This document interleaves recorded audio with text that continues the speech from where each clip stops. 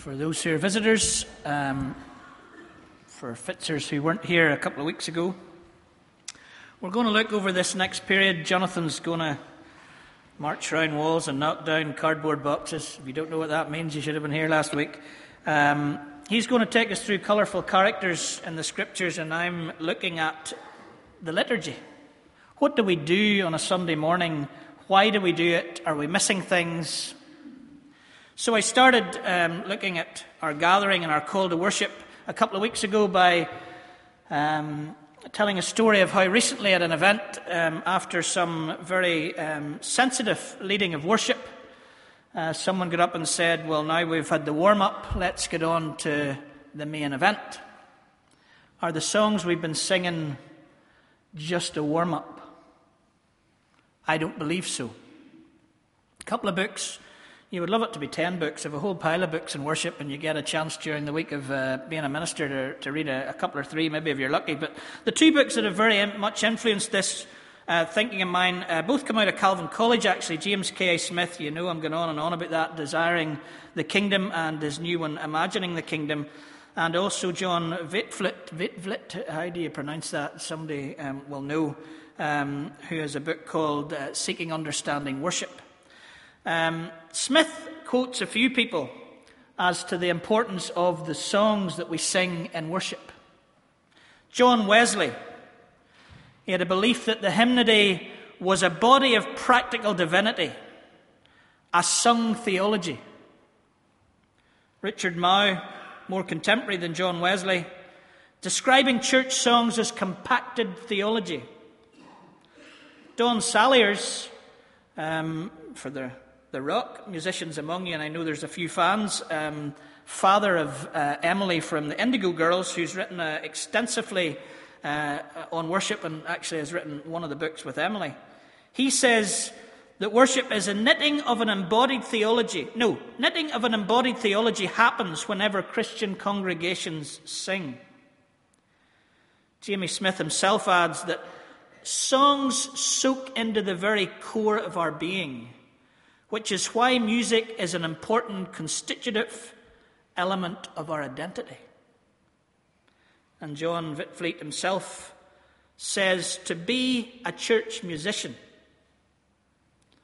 and by extension a music editor, a hymnal committee member, or a church music professor, is to be a spiritual dietitian. We will come to his idea of songs as soul food, where we get our title on our order of service later. My belief is that we carry songs. They go with us. Songs from our record players, which we're going back to, by the way. My CD collection's now worthless, but my old vinyl is worth a bob or two. Just go into one of the charity shops and try and buy one at 15 quid in a charity shop, and you'd probably come out with a suit and 3 dresses and enough books to do you for a year, but much a piece of vinyl will now cost you. But whatever we learned it on, maybe it was round the fire, maybe it was off the radio, maybe it was on vinyl, maybe it was on cassette, maybe it was on CD, maybe it's on download. Songs are everywhere, and they come back to us at different times for different reasons.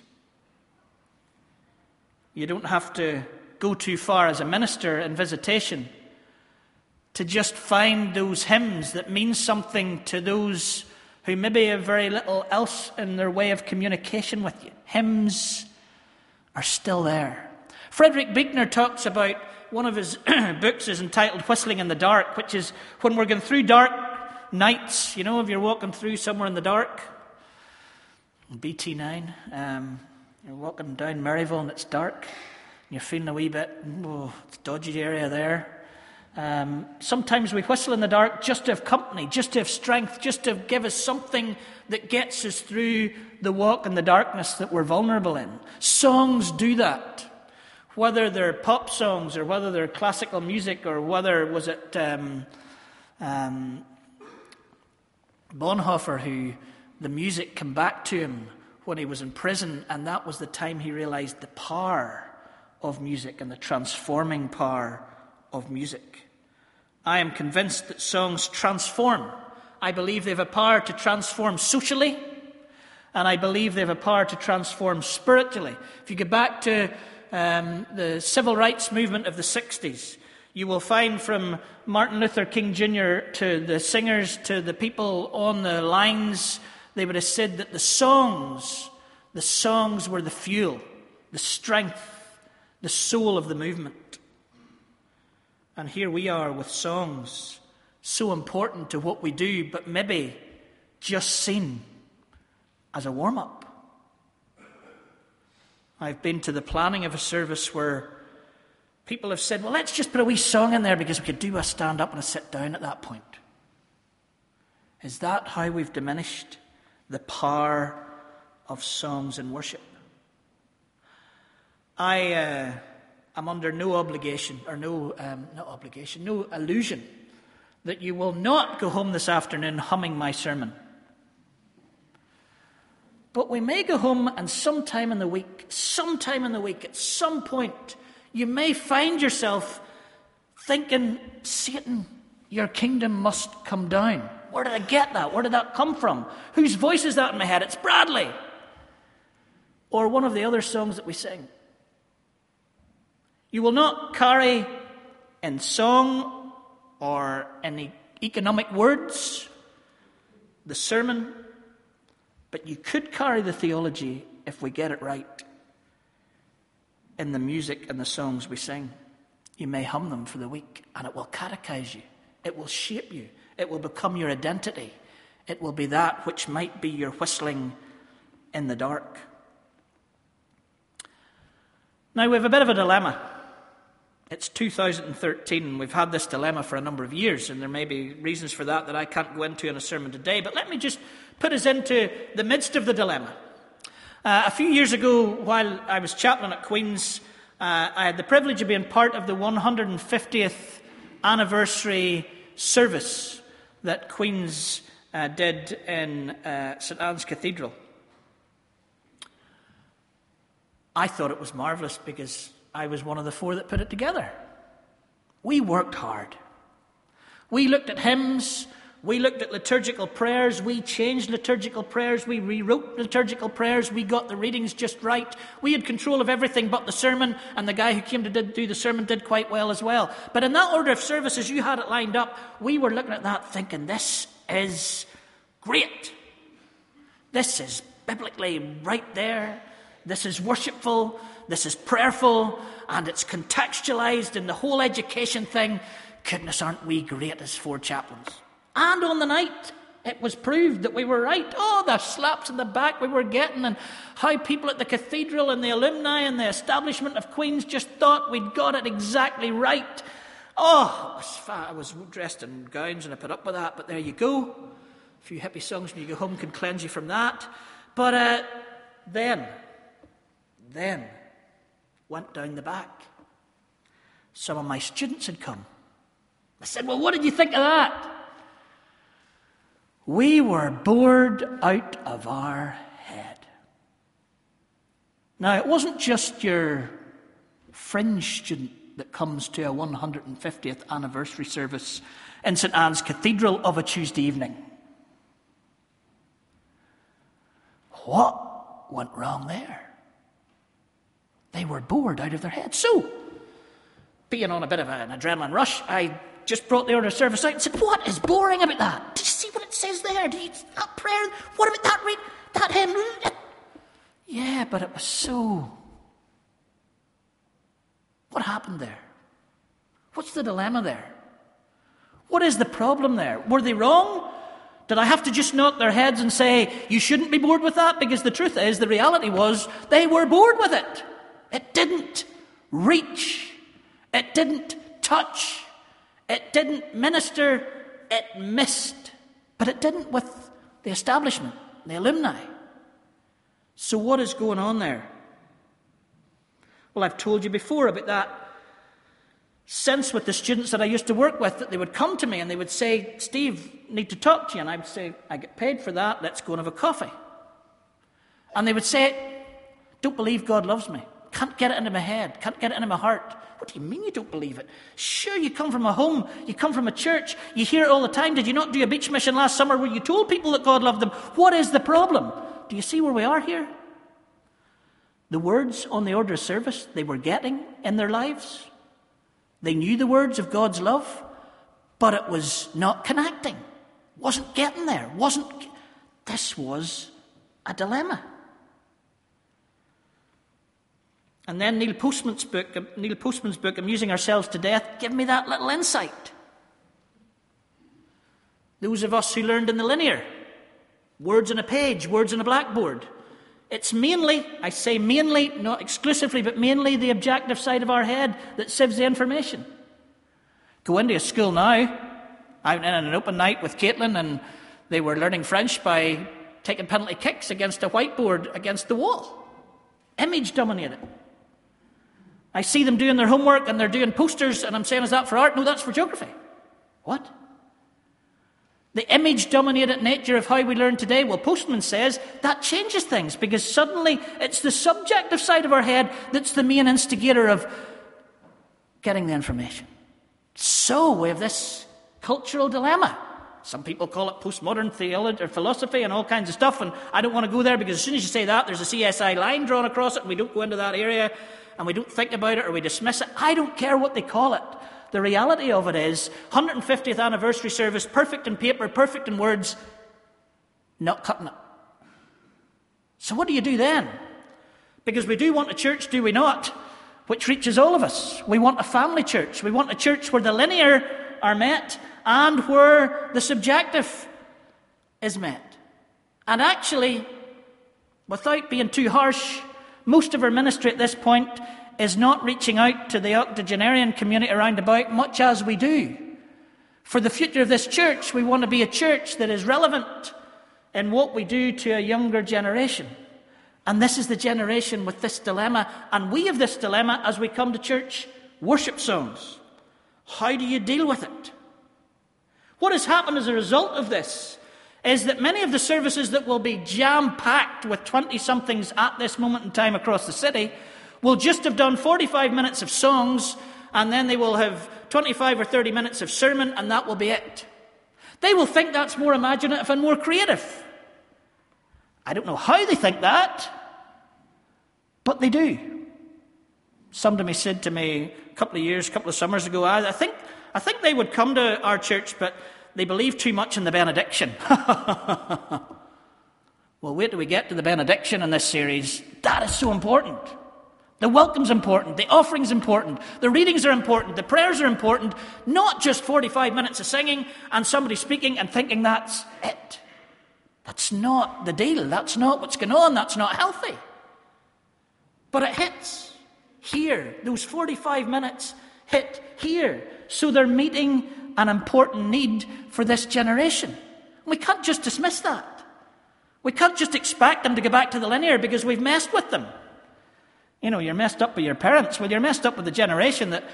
Are they messed up? Maybe they're better off than we were because we were messed up with the generation before us. What do we do then when we start to come to this kind of thing? Well, what's happened as a result of this heart-hitting rather than head-hitting worship that the younger generation need because of their subjectivity is that we've now got a whole industry of worship songs that we don't only sing on a Sunday morning, but we take home with us and we play in the car and we play over meals and all kinds of other things. And my concern as a pastor would be that there's market forces that drive that worship rather than pastoral needs that drive that worship. And so much as there are things to complain about and critique about our older hymns, a lot of our modern worship has been narrow in its focus and not perhaps with a robust enough theology in it, or a variety of things that we need to have in our worship, because our worship is not just praise to God, but there's a whole other set of relationships going on around it. It's interesting in John Wietflit's book, Seeking Understanding Worship, that he looks through Calvin's Psalters in the early days of the Reformation in Geneva, and he found that in those Psalters there's only 5 psalms chosen that are of praise and worship, that most of them are actually about confession or wisdom and some lament. All kinds of relationships going on in worship that we need to consider when we come to put together an order of service that is going to pastorally meet the needs of who I look out at on a panorama of pastoral needs right now. All different. As we prayed in that last prayer, some of us smiling because of last week. Some of us mourning because of last week. Some of us excited about the things in the week ahead, and some of us terrified about the things of the week ahead. Every one of us sitting in every pew with a different situation in their journey with God, and our connection with God through these songs needs to be able to illustrate to meet our connection, where we are.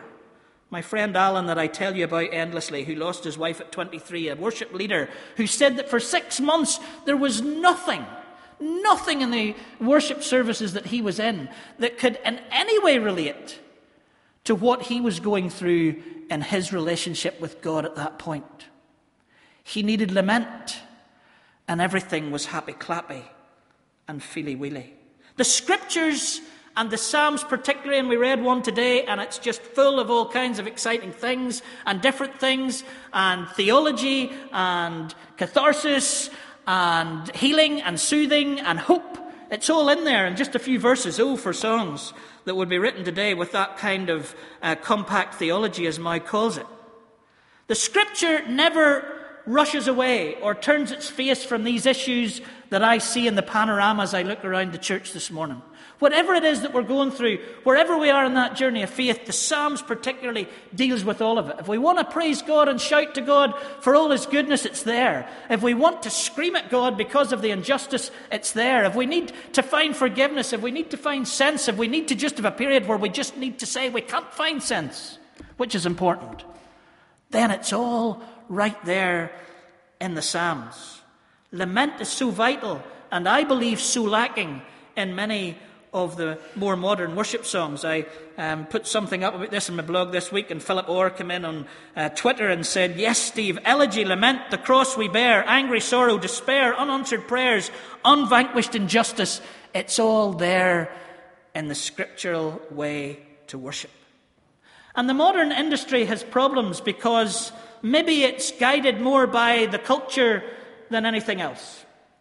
Martin Smith, who would be one of the more famous in a band called Delirious, modern worship writers, he wrote I think a very powerful hymn, worship song called Our God Reigns a number of years ago, and it starts as they're driving into, I think, Uganda, into kind of the midst of all kinds of HIV dilemmas.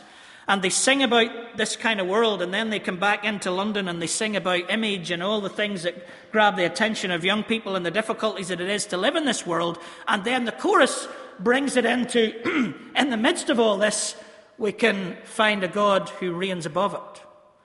But it was there. It was dirty. It was earthy. It was psalm-like.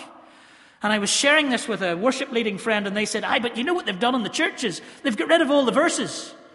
They just sing the chorus because maybe we don't want to deal with the uncomfortable things. Maybe we don't want to deal with the discomfort. Maybe it's not easy to take up our cross.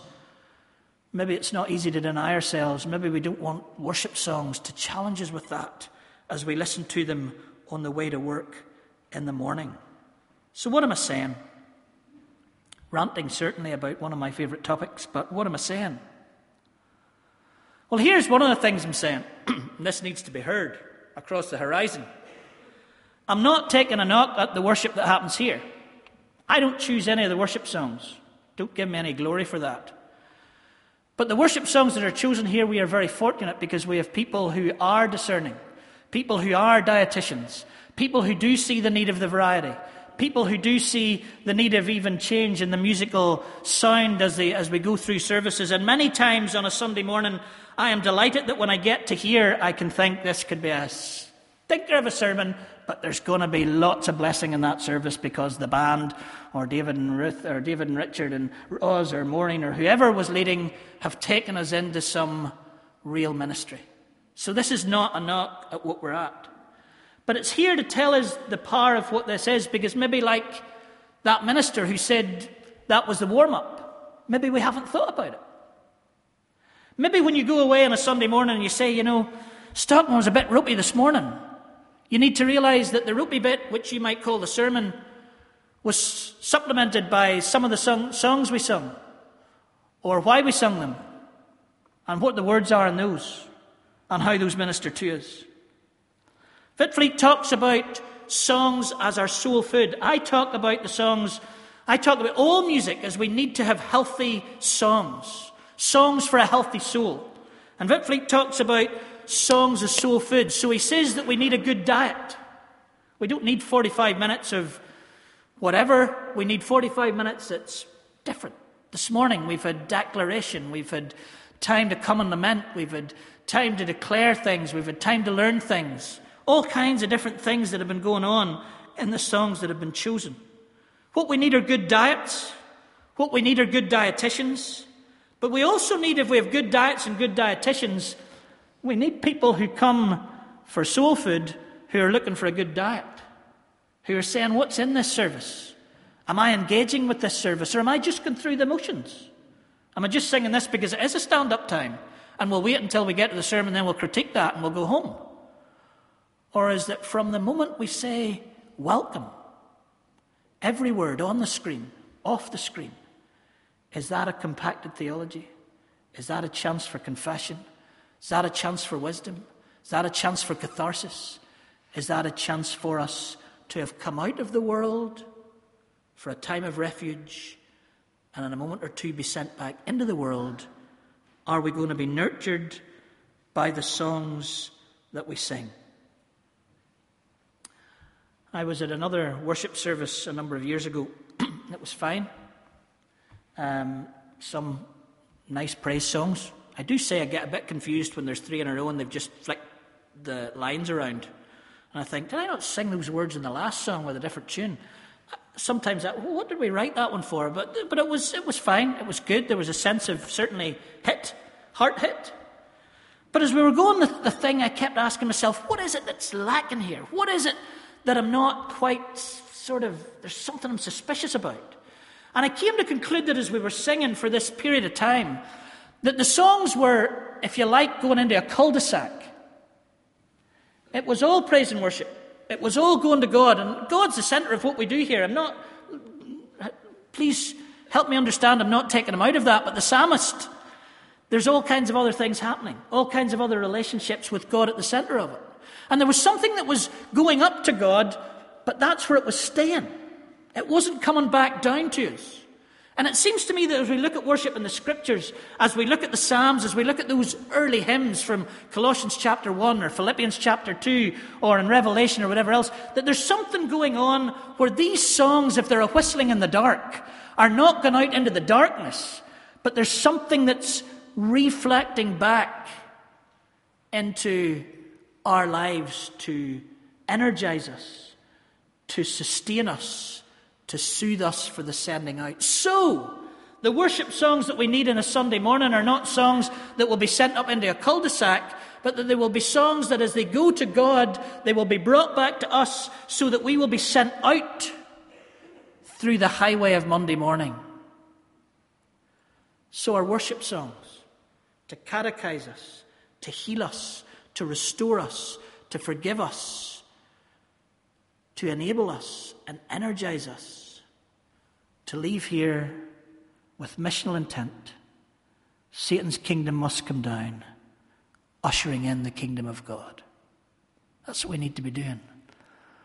Now, as we're listening to those things and all the dilemmas, let's remember that we need to hit the heart of the new generation. But what I'm saying is we need to have something in there for the thinking and the theologizing too. So we've tried here. And I think there have been songs written even here that have tried to touch the heart and the subjective of this generation, but give some objectivity into it, some foundation to the words that we're singing so that we can mix the generations. Not all of us will be pleased. Not all of us will be happy with what's chosen. But we need to come not with a, am I happy with what's chosen? To what is the spiritual food that's on the screen that I can use in my diet to become a healthy soul to serve God in the world. Let's pray.